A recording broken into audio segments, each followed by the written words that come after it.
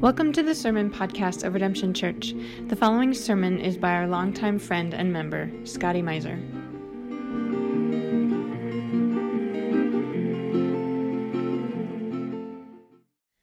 Romans 8, verses 1 through 17.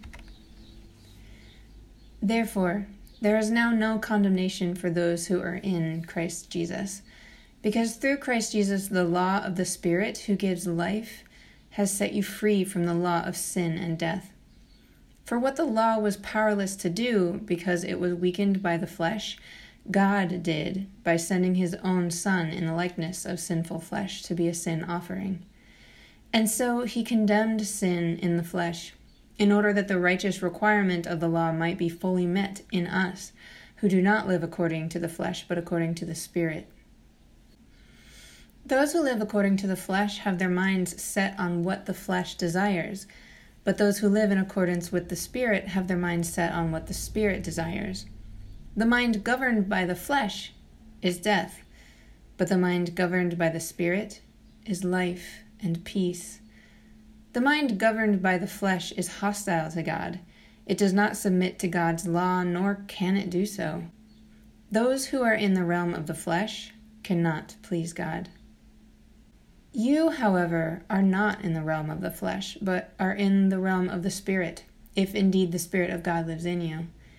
And if anyone does not have the Spirit of Christ, they do not belong to Christ. But if Christ is in you, then even though your body is subject to death because of sin, the Spirit gives life because of righteousness. And if the Spirit of him who raised Jesus from the dead is living in you, he who raised Christ from the dead will also give life to your mortal bodies because of the Spirit who lives in you. Therefore, brothers and sisters, we have an obligation, but it is not to the flesh, to live according to it. If you live according to the flesh, you will die.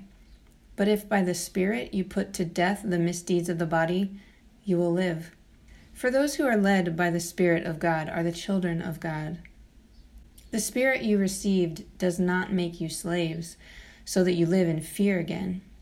Rather, the Spirit you received brought about your adoption to sonship, and by him we cry, Abba, Father. The Spirit himself testifies with our spirit that we are God's children. Now if we are children, then we are heirs, heirs of God and co-heirs with Christ, if indeed we share in his suffering, in order that we may also share in his glory. Well, hey gang. What I am going to share with you today was originally a sermon that I gave on June 6th about a passage from the 8th chapter of Romans. Unfortunately, the recording of that sermon got a little garbly, but I wanted to sort of re-record something, just record this quickly and share some of the ideas that we talked about, hopefully give you something to think about, pray over, find hope in, if you weren't able to make it on Sunday. But let's begin first with a word of prayer, and then we'll take a look at this passage together. Lord God, I thank you for your word. However we use or abuse it, you still manage to bring truth and light to our minds and hearts. Today, God, whoever is listening, wherever they're listening, I ask that you would meet that person there. You would make them aware that you are already there with them, that you love them. Today, God, speak through my words, but also speak in spite of them. Thank you for all that you do. In your name, amen. So the passage today comes from Romans 8, verses 1 through 17. So the phrase, the idea that passage ends with is co-heirs with Christ, which is a little funny. I want to I sort of asked the congregation at the time, and I want you to be thinking of it too. What do you think of when someone talks about an heir? What kind of person do you imagine if I say, someone was an heir to a great fortune? I don't know what you imagine. The picture in my head is not altogether positive.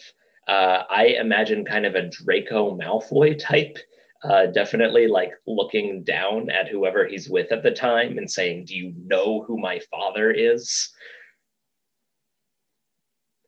And Paul is doing sort of that, but in reverse.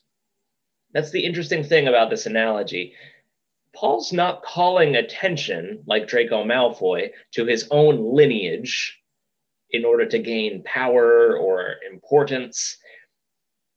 Instead, in this passage, what he's doing is calling the Christian Jews and Gentiles of the Roman Church to a higher way of life by reminding them of their lineage, by reminding them that they are all children of God. He's asking them the reverse question, sort of asking them, do you know who your father is? And that's the question I kind of want you to take away from this recording. If you don't take anything else away about the structure of the book of Romans or the life of the flesh, life of the spirit, just take that question with you.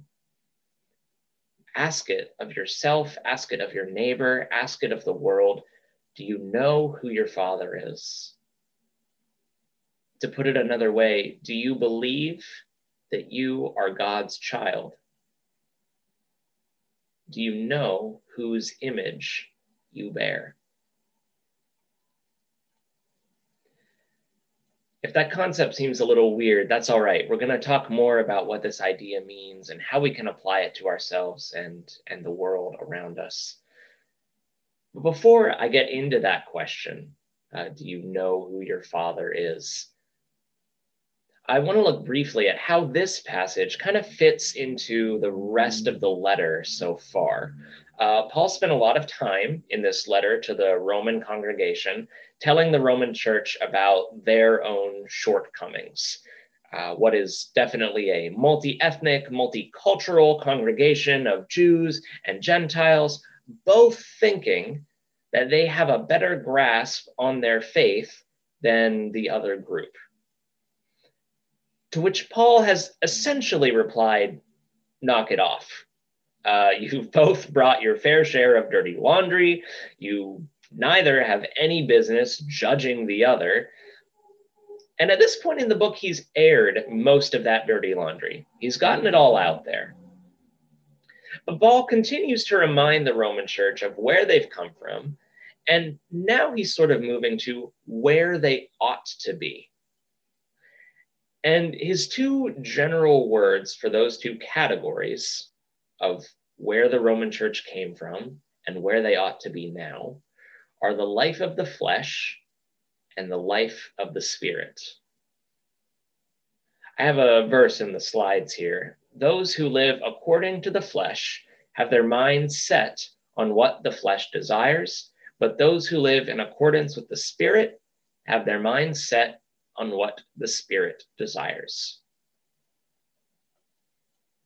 Now, if you read this verse, or really this whole passage without any context, you might just see this flesh-spirit dichotomy as body bad, soul good, right?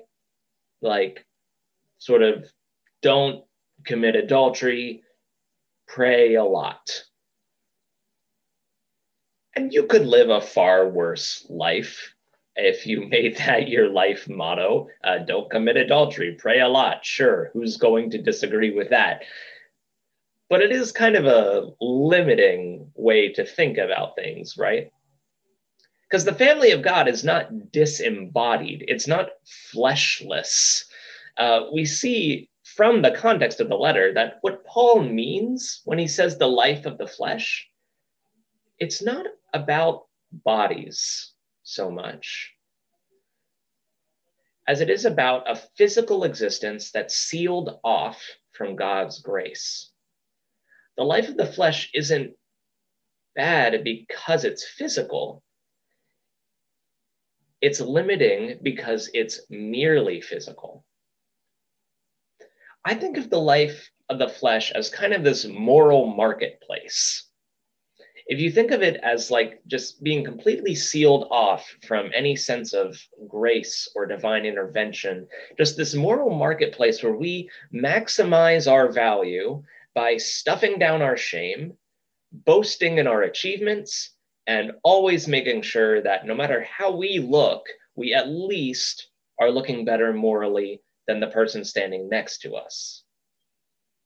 Stuff down the shame, elevate our achievements, and always look good by comparison. That's the life of the flesh. That's the moral marketplace.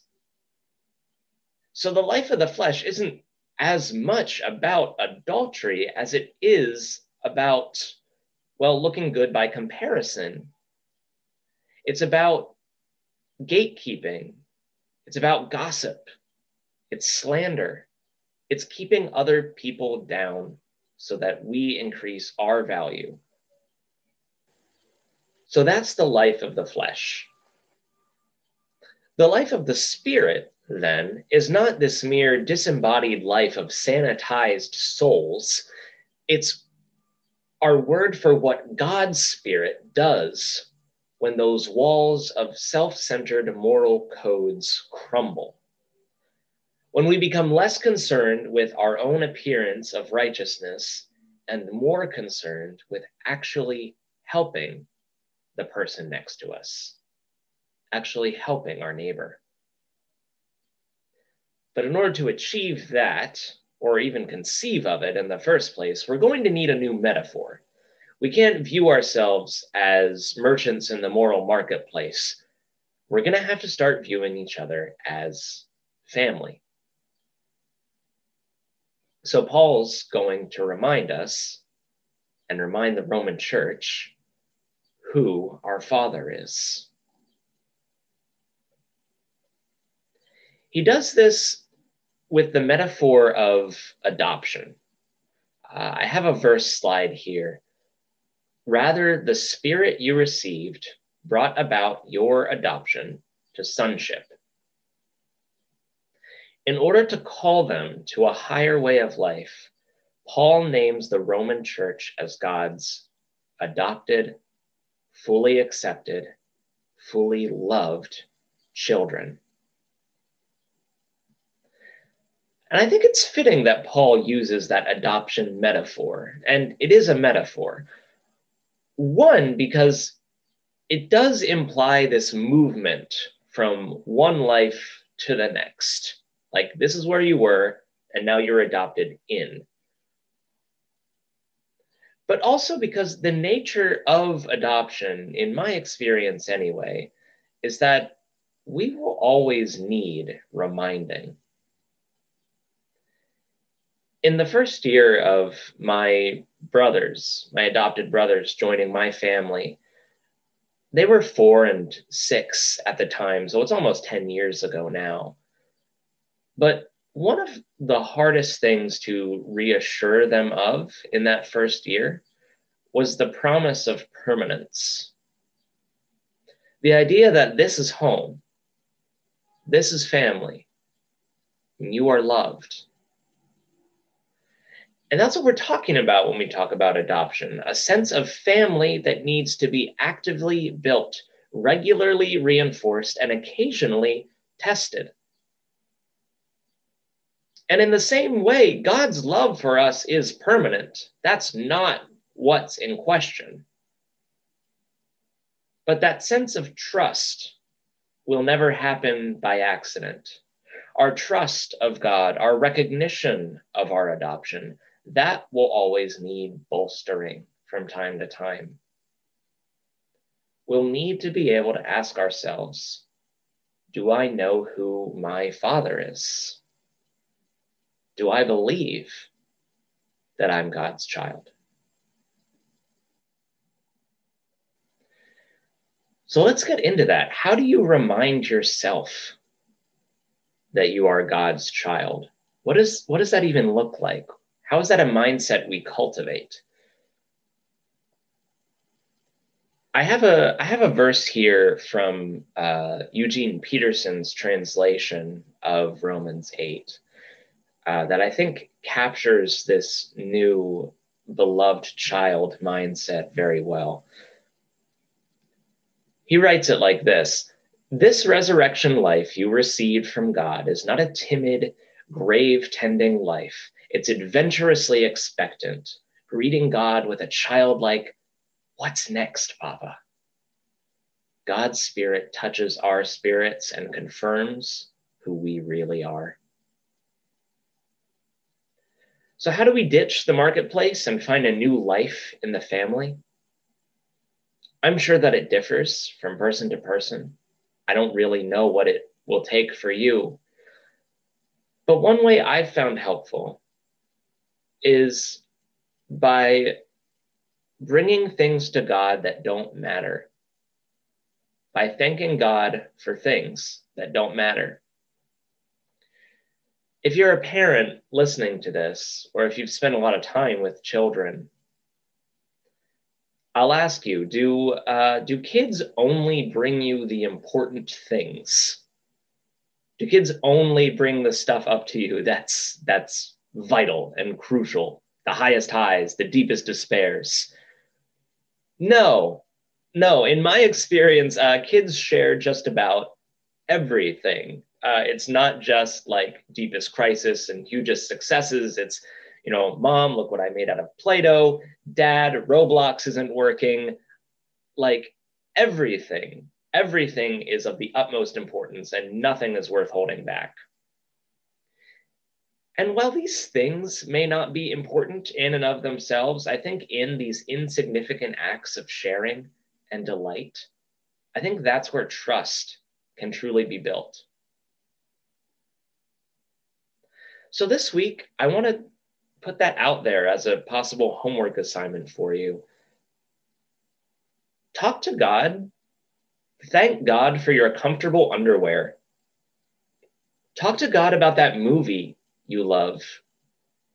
Not out of obligation, not out of a fear that God will take a thing away if you don't thank him for it, but that you might believe in your parentage when those highs and lows inevitably come. Thank God for what doesn't matter today, that you might better believe he's your papa. You'll be more likely, I think, to call out the good in yourself as God's family resemblance. And I think you'll be more likely not to fear your own failure.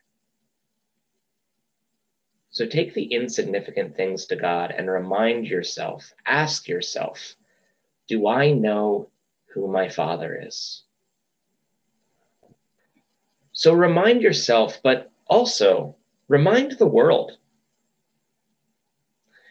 This is what gets me really excited about this idea. When we realize that we are being adopted back into the family we've always belonged to, we begin to see the family resemblance everywhere. And that's what makes this different as an adoption metaphor, right? Is there's not another family in town. We can see the family resemblance of God everywhere. We can call out the good in those who do not believe in God, and we can recognize it as common lineage. Whether they're religious or not, whether you're religious or not, we can recognize them as siblings to us, siblings to Jesus, and children of God. Whether your neighbor worships God in name or not, the image is there if we have eyes to see. So if you're religious, when your non-religious friend takes care of the sick, feeds the hungry, or speaks truth to power, we can say, what you are doing has value. Tell me what that would do to the world if that became what Christians were known for. If Christians became known as the people who called out the good in others, rather than going around and telling everyone how much they suck, asking people, do you know who your Father is? Do you know that this good you're doing has value to the tired social worker, to the tired daughter taking her father to the hospital? We can say what you're doing has value. And this is a reminder to us. Before you cuss out the cashier, before you say that those in prison are just getting what they deserve, before you call addiction a choice, and before you dismiss your non-Christian neighbor and their views as of the world and therefore of no value, ask yourself, do you know who their Father is? You may not at the end of the day agree with your neighbor, but it will change things if you view them as family. So what about the other side of that coin? We can call out the good, but what about the things in the world that are broken? I think this metaphor has something for that as well. Because if we believe that everyone is a child of God, then when we call out the evil in the world, it becomes more than a calling out. It becomes a calling up. It becomes a calling into a calling into a family. It becomes the ability to say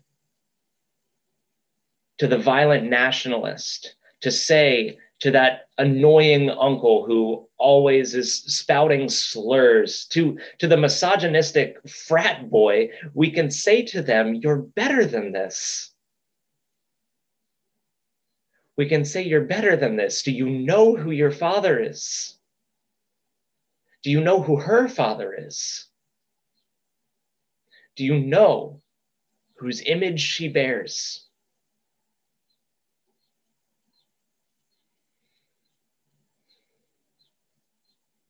Do you believe that you're a child of God?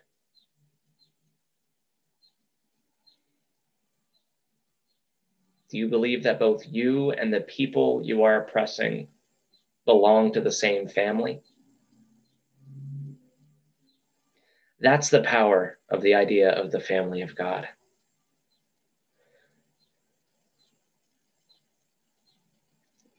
None of this will be possible, though, I believe, if we don't start with the belief that we are accepted. When we believe that the table is large enough, we stop worrying if we're running out of chairs.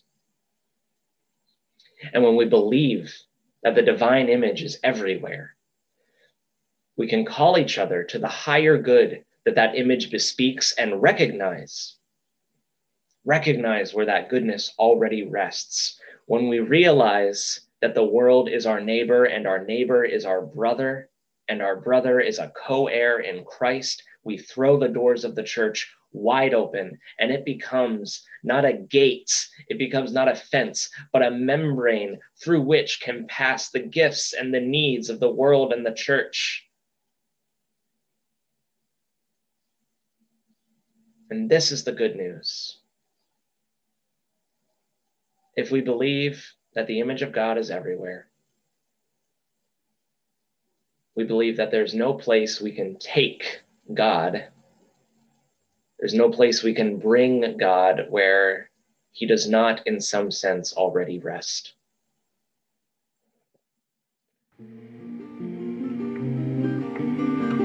To find out more about Redemption Church, visit redemptionbristol.org.